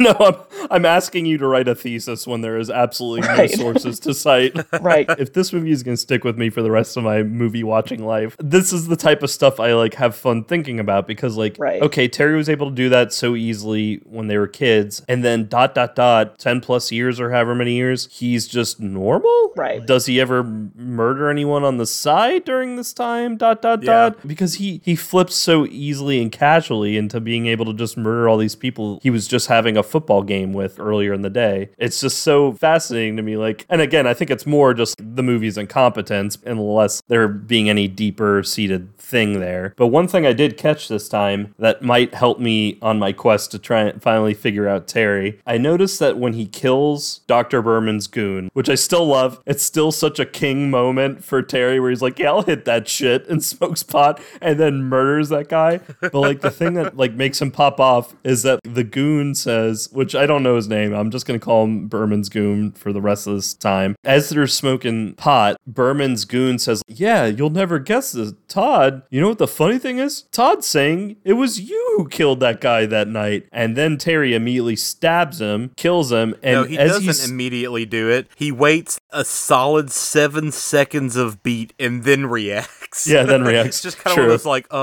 what do I do? You can like see the cogs in his head turning in real time where he's just like, stab. But that's the thing. He already murdered the fiance, and I think he might have murdered someone else in between. I can't remember. But he's obviously the blood rage has started and the spree has started. So like, why hesitate? But the thing that I caught was as he's stabbing the guy, he's shouting at him. It was Todd who did it. It was Todd. And so like, that's where I think, okay, this is what drives him. Like maybe he kind of in a way convinced himself as he's the one doing all this killing that like, it's still Todd being the one doing it. He's mad at the guy for even suggesting that he was the one who killed in the beginning as he's killing him. Like, but then like later on in the movie, he just seems like he's having a great time killing everyone. And then as he's chasing Karen, like playing with their dead bodies. So who the hell knows? They're dead bodies that are clearly breathing at multiple points. Okay. Yes. Lauren. Yeah. Glad you brought that up. So like, as I said earlier, I really looked for details. Here are all the times that I caught goose on camera. I mean, how long is this episode going to go? Because I do need to That's sleep what I at some was point. wondering. These are just ones that I like paid attention to and caught. The scene where it cuts to the fiance's corpse. He's just sitting there like as Louise Lasser's trying to call him, and it shows his corpse and his one hand is cut off and his head is splayed open. His other hand is resting his head. The hand that's remaining flinches. Right when the phone rings, it flinches actually, like the actor couldn't completely like stop that reflex of like, oh, I gotta answer the phone. When they're on the tennis court and like Andrea walks off the tennis court and the guy just lays down on the tennis court and like looks up at the stars, I guess, and like Andrea's going to look for the ball that he accidentally hit over the fence. Andrea actually walks back on frame when she's not supposed to, right as the ball gets rolled back to him to set up like that false jump scare. You can clearly see her like walk on frame. Oh shit, I'm not supposed to be in the shot. Stop. And then like it cut. Reconfirming a goof I found last year. Again, if you look over Terry's shoulder as he says, that is not cranberry sauce. I see him over there right as he's about to stab Artie with the turkey fork. There's definitely somebody in frame right over his shoulder who like walks on and is like, oh shit, shouldn't be on frame, and like ducks out of frame. Also too, the dead bodies in the sauna towards the end when like he like does the Joker's like, oh guys, you get a room, huh? Sorry to interrupt. That's where they're clearly breathing still, like you said, Lauren. You could see to both their chests rising up and down. Karen, when she hides the baby under the sink, which that's fucking wild because if you pay attention, she doesn't shut the sink door all the way. Right. The fake baby's leg is still sticking out of the door. And I love how the baby was just crying and then is miraculously completely quiet as Terry is around like stalking them. So those were just the goofs I caught this go around. Right. Artie, the one kind of decent character in the movie, you might say. Artie actually seems like kind of a decent guy. You could tell he kind of has a thing for Karen, but like doesn't want to ruin their friendship. But also like she's still with Terry. So he kind of like doesn't act on it, I think. But he also doesn't immediately try to mac on her the minute they're together like every other character does to every other character. You can tell they've been friends even before like Terry and her were together. Like they've been friends for a long time. And yeah, but then he just gets not cranberry sauce Artie and then stabbed in the turkey in the neck with a turkey fork. Another note I got, and I know I brought this up, is that radio show the dad's listening to, right? And I brought up in the past how, like, when he gets his hand cut off, it goes, an eye for an eye and a hand for a hand. I paid attention. It's called the Lord Never Sleeps radio show, which that's fucking menacing name for a radio show. Yeah, really. The other thing that I caught this go around is when Louise Lasser actually like leaves her apartment and actually goes looking for people, and she finds her fiance dead. If you listen to the radio show, this is what it says, kind of giving away like elements of the plot in Blood Rage. I quote, "You may even fool your mother, but in the end you will answer to the Lord and only the Lord. And so it is written, and so it shall be, when a man goeth into the woods with his neighbor to get wood, and his hand fetches the stroke with the axe to cut down the tree, and the head slippeth from the helve, and landeth upon his neighbor, that he die." And ... from there. So, like, Axe going into the woods with Terry, who is your friend, who you think is your friend. I'm assuming his friends all live in this fucking apartment complex because they are always hanging around it. And then, like, you may even fool your mother, like Terry trying to fool his mom and framing Todd for all these murders. It's maybe something that's too clever for this movie to capitalize on, but I appreciate that little small detail. So I think let's try to close out right here and let's talk for a brief moment, because you and I specifically on the last episode, we talked about how Oculus does not at all in any way, shape, or form necessitate a sequel, right? And this movie, I feel like, cries out desperately into the night for a sequel. So let's discuss like what our takes would be on a sequel for this movie. Ooh, okay, so at the end of the movie, Todd is the only one left alive, right? And yeah, Karen and the baby. But yeah, Todd, out of like the family, Todd is the only one. What would the Ooh. Well, first off, do you even think this deserves a sequel? Because Aaron and I, that's 100% yes. I don't know if you're on board, but... I mean, deserves is a very loaded word. Would I want to... I don't even want to finish that phrase. I'm interested in this question. Let's say that. So I assume, Aaron, you have a take since you came up with the question. So, yes, I do. I want to capitalize on the overused, becoming kind of horseshit take of let's do a sequel set decades later dealing with the next generation. Like, we're going to go Goonies 2, this time it's the kids. This is a very 90s tropey thing with sequels, I feel like. Well, it is now, too. I mean, we're going like Ghostbusters, the grandkids generation, right? Yeah, right. Same true. with Saw. Yeah. So, what happens to that baby at the end of this movie? Right? So, what if Lil Babe grows up, I guess, let's say, ends up in the foster system, ... What about Karen taking care of her? Why would Karen take care of that baby? I don't know, man. Why does anything happen in this movie? Yeah, why would Karen be like, I'm 24, I'm in college, I'm trying to figure out my life. No, I'm not gonna take a baby from a murder victim and raise it as my own child, right? I feel like Karen would maybe be keeping tabs on this child and kind of, pop in every once in a while. Either that or she would have nothing to do with the baby. But yeah, have this kid grow up, go through the foster system. Eventually, who is that? Who's that in the shadows over there? Keeping an eye on me? Been watching me this entire time? Oh, it's Todd. He comes back. And of course, Todd was never the murderous one, right? But somehow, like, seeing the child who looks a lot like his brother, because then we learn that ... maybe the baby was Todd's baby, because you don't learn who the father was in the movie. Or Terry's. Or Terry, yeah. I'm Todd. I'm Terry. So yeah, the baby is secretly Terry's baby with the woman, because again... He had an affair with that woman, yeah. Like we've mentioned many times, we know that condoms in this universe are somehow illegal,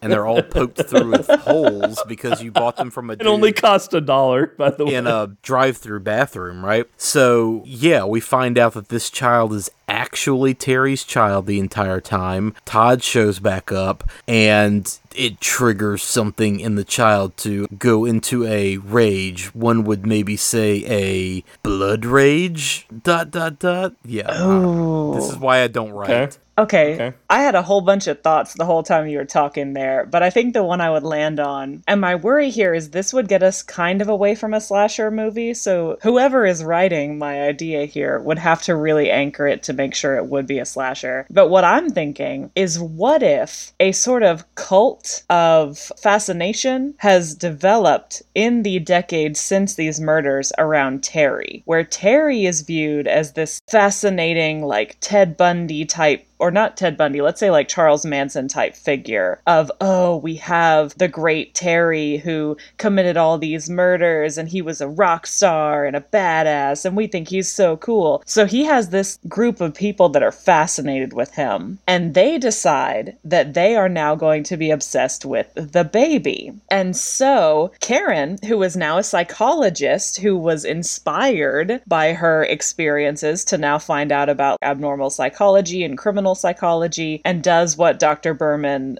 sucked at, she finds out about this and she's like, we have to do something to save and protect this young person, the baby, because all of these people are going to come after him or her because of their fascination with Terry. And so she gets Todd, who, because of his troubled past, I'm now imagining is something like the guy from Don't Breathe, only minus the sexual assault, where he is scary and tough now. And so she gets him, and they have to like fight against this cult that is going to come and finish Terry's work and kill the baby. Cult of Terry. Yeah, the cult of Terry. So that's two tropey things that we've gone.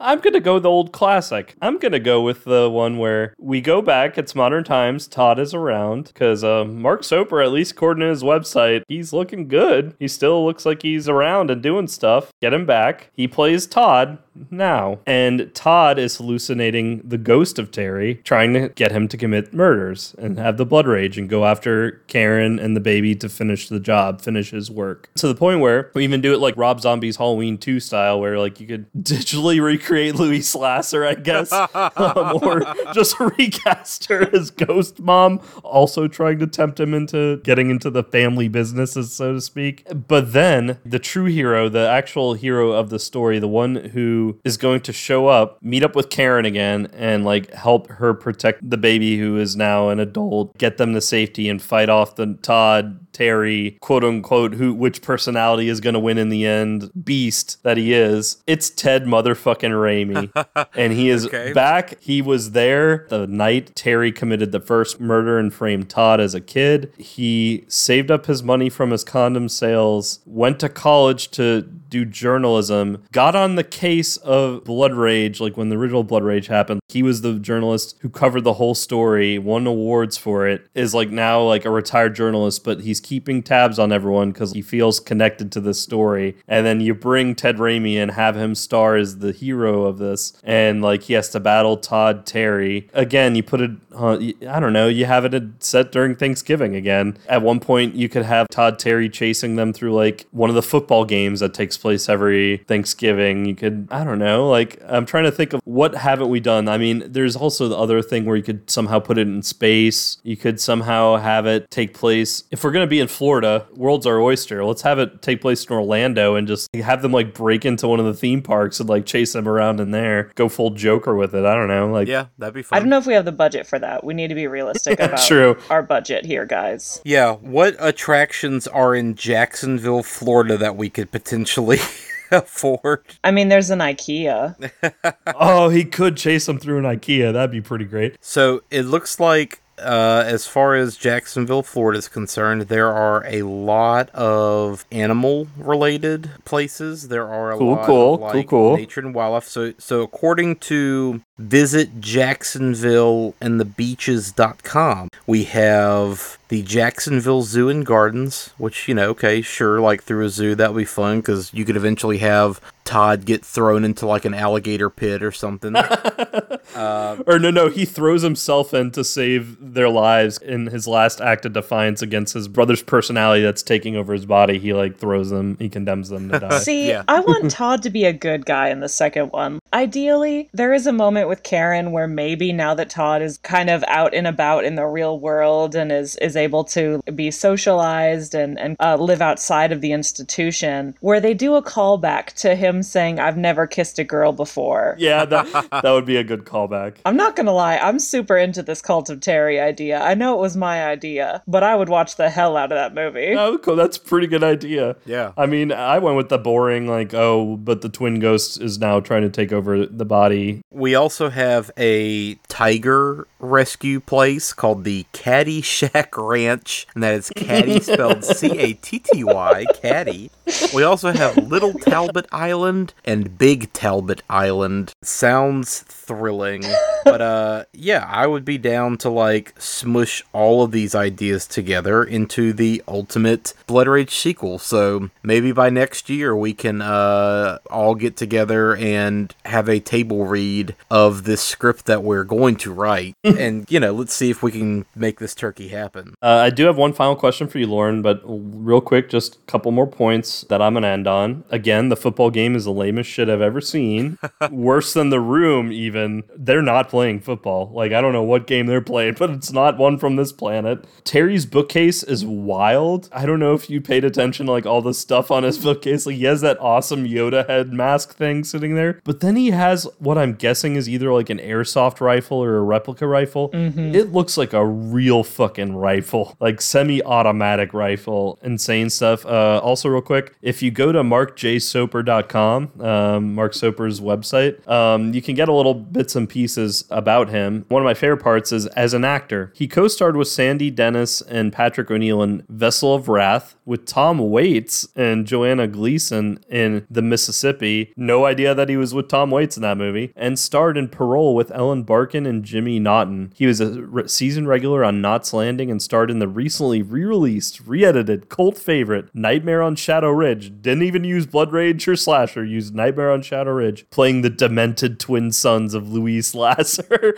Like, didn't even name drop his character or anything. Oh, one last thing. I did pay attention to Richard Einhorn's music cues in this movie as well. Fucking love it. He's done other stuff. He's done Don't Go in the House, Eyes of the Stranger, The Prowler, Dead of Winter, etc., etc. Good job. Once again, Richard, dig the soundtrack of this movie. Mm-hmm. But yes, Lauren, final question for you. The whole purpose of our show is to explore horror themes and just how scary these movies are. A, is this a scary horror movie? B, are there any deeper themes this deals with? No, it's not scary. Are there deeper themes?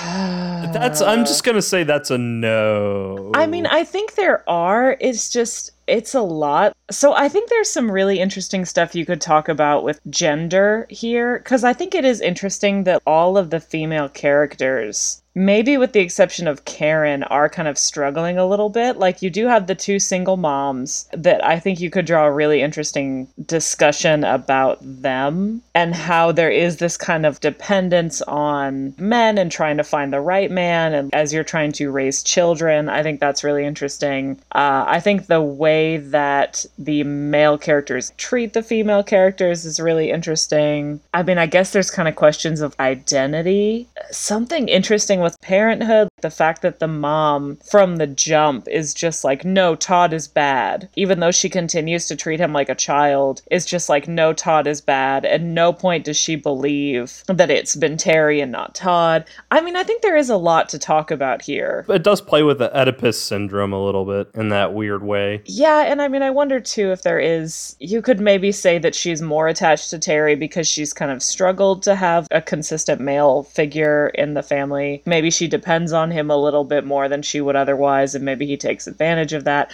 I think there is a lot here. It's just, to actually get into it would maybe give this movie... Yeah, it's Blood Rage, not another. Yeah. All in all, I will say, I didn't completely hate it. I think if I wasn't so tired when I watched it, it would have been a better watch. But yeah, I think there's stuff you could read into there. So yeah, it's a yeah with an asterisk on the end of it. It's a very qualified yeah. Yeah. So yeah, I will just reiterate the thought I had watching it, which is this movie is dumb and bad and I resent you for making me watch it. That's my final review. Well, I'm going to spend the next 2 or 3 years working on this sequel script, and we're going to drag a few more friends into watching this trash heap, and then maybe, who knows, in a few years we'll do an actual live read episode where we go through the script and we get everybody back to play characters in the sequel to Blood Rage. The Blood Rage rages on 2. Harder. Yes, please. My inner theater kid just got very excited. Yeah, this sounds like a plan. And with that, we are Watch If You Dare, a horror movie podcast hosted by a movie monster boy, Aaron, and a coward, me, in which we dissect the fears, phobias, and social relevancy of horror movies across all ages and subgenres, as well as discuss just how scary they are for horror newbies and horror junkies alike. Or in this case, talk about Blood Rage for the 3rd time in a row. You can find us at all the podcatchers, Apple Podcasts, Podchaser, Podbean. Just claimed our show on Good Pods, Stitcher, Google Play, etc., etc. Please follow us on whatever is your platform of choice and leave us a 5-star review, especially on Apple Podcasts. That really helps. We are at Watch If You Dare on Twitter and Facebook. Check out our Spotify music playlist pinned on top of our Twitter for some spooky tunes and stuff that Aaron and I have thrown up there that are inspired by horror movies and just horror in general. Also, speaking of music, shout out to your little brother Jesse Mansfield for the bumps at the beginning and end of each episode. You can check out his stuff at his Bandcamp, Opossums, Big Clown. What else, Aaron? Yeah, those 2, Partygator, Yellow Starfighter number 9. I don't know. He's got so many at this point, but they are all found on his Bandcamp. You can check them out.